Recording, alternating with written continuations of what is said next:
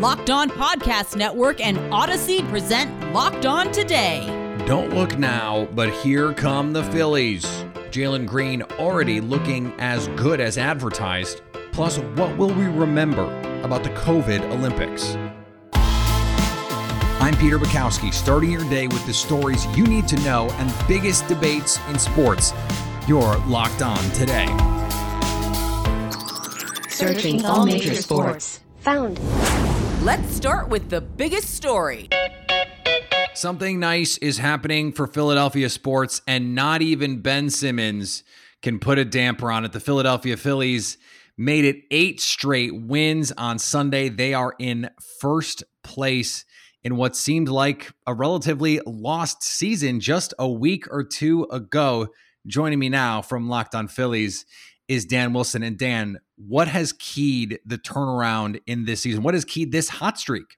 Yeah, well, the offense coming through and scoring as many runs as they have is an easy point to look to. They've gotten 2 big starts out of Kyle Gibson, a trade deadline acquisition that was not on the team, obviously, as of 10 days ago. So they get him from Texas. The offense coming through has been huge. Bryce Harper just entering himself into the MVP conversation. He has been on a ridiculous tear since the beginning of July. And it's just so great to see this run that they've been on. I would not have predicted that they would have rattled off, as we record this Sunday night, 8 in a row. They win the final game in Pittsburgh, 4 down in D.C., and now 3 straight against the New York Mets. And also, I'd be remiss if I didn't mention Zach Wheeler, who is pitching maybe himself into a Cy Young Award. He was phenomenal today on the day where they honor and retire the number of the late, great Roy Halladay. Zach Wheeler comes out with a complete game shutout, allows just 2 hits, looked like Doc out there on the mound. So a lot of things going right for the Phils. It's all kind of coming together. It's a beautiful thing. All right, so I'm not gonna throw batteries or boo anybody, but I haven't heard that one before. I do have to ask the question because when you look at the differential, the Phillies are actually closer to the last place Marlins than the second place Braves in differential, because the Braves have a plus 65 run differential and the Phillies are at -5. So I think the obvious question then is, how real are the Phillies as a team that, you know, squads like the Giants, the Dodgers, the Padres, the Brewers, teams that are much better in that particular metric and look like they are going to be playoff teams.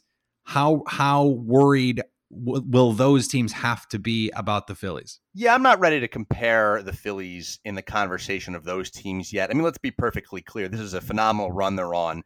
But the reason why the Phillies are as relevant as they are right now is due to circumstance. It's due to the fact that the National League East has been the worst division in all of baseball. They're currently, the leader in the pack, but it's not necessarily a high standard pack, right? There's a reason why they were basically hovering around 500 for 4 months, and this kind of run can propel you into, a multi-game lead in the division. So I'm not ready to say that they're in the conversation with the Padres, the Dodgers, the Giants, any of those powerhouses out west. I'm not even ready to say that they're in the conversation of any of the other division leaders around baseball. The only thing that gives you a little bit of hope is, and it's cliche, but when you get into a playoff series, especially a shortened series like a 5-game series, there's a little bit more left up to chance. You're only going through the rotation one time and then back around maybe to your ace. So I haven't begun to think about what this team would look like in a playoff scenario as of yet. This is currently the pulse of the city, if you will, is this team hasn't been to the playoffs in 10 years, the longest drought in the National League. So since they had the best record in baseball in 2011, they've had 500 or worse records every single time. It seems like this team could be the team that finally breaks that. But they could win the division with 85, 86, 87 wins, something in that realm, get yourself into a first-round playoff series. They're not going to be favored in that series. They're not going to have home field advantage. But you hope enough is left up to chance, and then, the run kind of just hopefully takes on a magical, carpet ride, so to speak, from there. Locked On Today is brought to you in partnership with Odyssey, your new home for music, news, sports, and podcasts. Download the Odyssey app today. Coming up, Jalen Green already looking as good as advertised for the Houston Rockets. Now, here's what you need to be locked on today. Peyton Manning highlighted the NFL's Hall of Fame class of 2021 induction on Sunday. The other inductees included Charles Woodson, Calvin Johnson, Drew Pearson, Alan Faneca, Bill Nunn, John Lynch, and Tom Flores. In true Manning fashion, he came with the jokes in his speech. saying the 2021 induction class wants to thank those previous inductees who gave long-winded acceptance speeches, forcing us to have a whopping 6 minutes to recap our football career. I want to give a special thanks to my old rival Ray Lewis for being here tonight. Ray just finished giving his speech that he started in 2018. Peyton always has jokes. The Red Sox have been in free fall lately, losing 9 of their last 12 heading into Sunday. Things started to look good for them as they jumped out to a lead on the Blue Jays, but it didn't last. Your team's up by 5 runs. You're probably pretty confident they're going to win the game, right? Well, that was not the case for the Red Sox on Sunday. Hi everyone, I'm Lauren from Locked On Red Sox, and wow, thank God this series is over because boy was it dreadful. Especially Sunday after the Red Sox were leading 7-2 at one point, but the bullpen completely imploded. The Blue Jays ended up winning 9-8, and now the Red Sox just look like they're falling apart. So, what's going on with them during a time where nothing seems to be going right? Jason and I answer that, or we try to at least, and so many more questions on our next episode of Locked On Red Sox. A revenge game for Albert Pujols as the Dodgers look to wrap up their series with the Angels on Sunday. Another series win for the Dodgers. What's up? It's Jeff Snyder with Locked On Dodgers. Dodgers took 2 out of 3 from the Angels to win the series. Unfortunately, didn't gain any ground on the Giants, who also won 2 out of 3 from the Brewers, who were no help at all. In fact, the opposite of help in one of those games. So, it is what it is, but nice to get a series win. And a good win on Sunday for the whole team. The offense came out. They scored 8 runs. Dodgers went 8-2. Walker Buehler was solid for 6 innings. Justin Turner got hurt, which was a downside. Tweaked his groin. We don't know the severity, but seems likely he'll miss a little bit of time. But the Dodgers have the guns to fill his spot. Today, Max Muncy just shifted over to third, and the guy who replaced Turner in the lineup, Albert Pujols, hit a monster home run. All in all, maybe the most promising part of the game was that Cody Bellinger hit a home run on a high fastball, which has been his Achilles heel this season. So if that's a sign of things to come, that would be really good news. It's his 2nd game in a row with a home run, 6-game hitting streak. So if Cody's turning it on, it would definitely be the right time for that. Bobby Bowden, the longtime Florida State football coach who ranks 2nd all-time in Division I wins, has died, the school announced Sunday morning. He was 91. Bobby Bowden was diagnosed with a terminal medical condition in July. He did not disclose what the condition was at the time, although his son Terry later told reporters that it was pancreatic cancer. I've always tried to serve God's purpose for my life on and off the field, and I am prepared for what is to come, Bowden said in a statement announcing that condition. My wife Ann and our family have been my life's greatest blessings. I am at peace. Now, may he rest in peace. That's what happened last night. Here's what to look for now on betonline.ag. The NFL Super Bowl odds are out. Kansas City sits atop the future rankings. They are plus 500 to win the Super Bowl. Tampa Bay at plus 600, 6-1. Buffalo at 11-1. Green Bay 14-1. San Francisco also at 14-1. For all your baseball, golf lines, football. We've got preseason football. Let's go. BetOnline.ag has you covered. Sign up today for a free account at BetOnline.ag and use the promo code LOCKEDON for a 50% welcome bonus. BetOnline, your online sportsbook experts. Here is another story you need to know. He went number 2 in the NBA draft, and he stepped on the floor in his Summer League debut, a walking bucket, which we knew he was. Jalen Green goes from the G League to the number 2 pick to now a Houston Rocket. Joining me now from Locked On Rockets, Jackson Gatlin. And Jackson, what stood out to you in this performance, aside from the fact that Jalen Green goes 9 for 18, scores 23 points, and shoots 4 for 9 from deep? I mean, he's an absolute walking bucket. I mean, he's electric the way that he plays. And I think there was a little bit of, I don't want to call it tentativeness, but right, this is the first time all these guys are playing together, first Summer League game. It's his debut, his fellow teammates' debut, the guys that were drafted with him, the rest of these, young guys kind of trying to make the roster, that kind of thing. And just like, usual Summer League games, it was a little clunky in the offset, but by the time third quarter rolls around, I mean, Jalen Green had 21 points,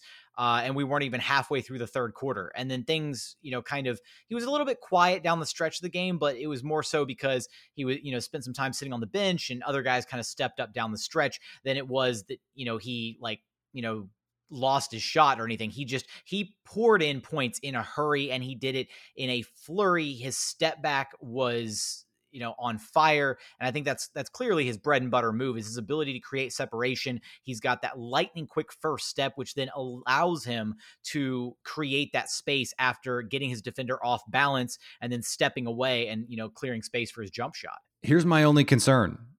If he looks like this in 1 or 2 more games, they're just going to put him on ice. I want to see Jalen Green. I want to see as many of these games as we possibly can get. And I'm just really worried we're not going to get him. I know that would be awful. I would hate for him to get, benched for the, last couple games of Summer League or something like that. I honestly don't think it'll happen. I hope that we do get to see him play every single game in Summer League. He needs the reps. They definitely want to see how he develops. And I think the area of focus for him and for the Rockets really moving forward is getting him more comfortable in the pick and roll. And I think that's clearly an area of his game that he needs to work on and develop.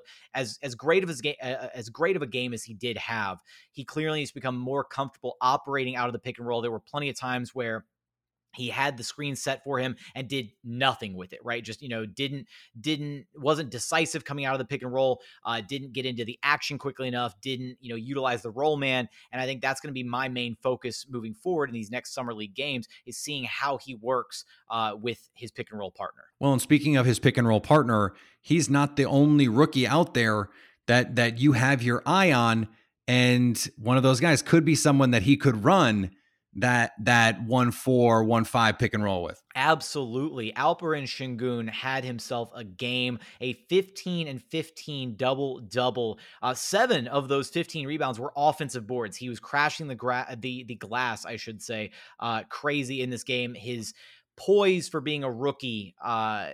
He is mature beyond his years. His offensive game, incredibly polished, but really he stood out defensively in this one. And that was kind of the question coming in for Sengun, was how he was going to look defensively at the NBA level. But in this one, he had 4 blocks. He was active defensively, and the coaching staff after the game was raving about how excited they were about how he was able to recover and kind of make the right reads and react properly on the defensive side of the basketball court. And then offensively, he had himself a really solid game. So that's a potential partner in crime down the line for one Jalen Green. Coming up, what will we remember about the COVID Olympics? Our cue of the day is next. Today's episode is brought to you by Built Bar. Built Bar is the best tasting protein bar ever. It's the protein bar that tastes like a candy bar. Yesterday, I played golf. And I was headed out. I hadn't had breakfast yet. And I needed something that I was going to enjoy eating, but wasn't going to feel crappy about in a half hour or an hour. Guess what? Built Bar, the perfect option for those moments, because it tastes delicious, puts me in a good mood. Did it help my golf game? No, it didn't help my golf game. But guess what? I put something in my body that not only tasted good, but helped fuel me, because we're talking about a protein bar that is high in protein, high in fiber, low in net carbs, and low in sugar. Go to built.com and use the promo code LOCKED15 to get 15% off your order. That's promo code LOCKED15 for 15% off at built.com. Agree or disagree? This is the cue of the day. It was and always will be, in a way, the COVID-19 Olympics. The 2021 games pushed from 2020 in Tokyo in the middle of a COVID-19 surge. There were a host of world records. There were some stunning upsets. And of course, some incredible storylines, as there always are. Joining me now from KARE 11 in Minneapolis, Dave Schwartz. And Dave, when you think back to the entirety of this Olympic Games, is there a storyline that stands out to you? What will be sort of the defining through line for you from this Olympics? I think this is the Olympics where we were all kind of introduced, or at least reintroduced, to the pressure that these athletes are under, and what it does to their mental mindset, the toll that it puts on them. I think if someone like Simone Biles, who has done so much in her career and did so well, can succumb to the pressure or have to deal with, what she said is dealing with her mental health, I think that's what we're going to remember about these games, that these athletes are doing things that we as regular humans can't do. And that's both physically and it's mentally. The fact that it was Simone Biles is also a big deal. If it had just been the girl on the women's gymnastics team who's only there to do the vault in team. It doesn't have quite the same effect when you're talking about the greatest gymnast of all time doing it. When you think back on this Olympics, is there a moment? The Olympics usually give us a number of moments, but is there a moment or a race or a finish that is going to stand out to you from this Games? For me, there are a couple, but the one that I will never forget for the rest of my life is Gable Steveson winning the gold medal in the 185 kilo class. It's not 185, excuse me, 125 kilo class. I got to witness it with his family, standing there watching them. I remember watching the clock go down with 13 seconds left, and he's still down.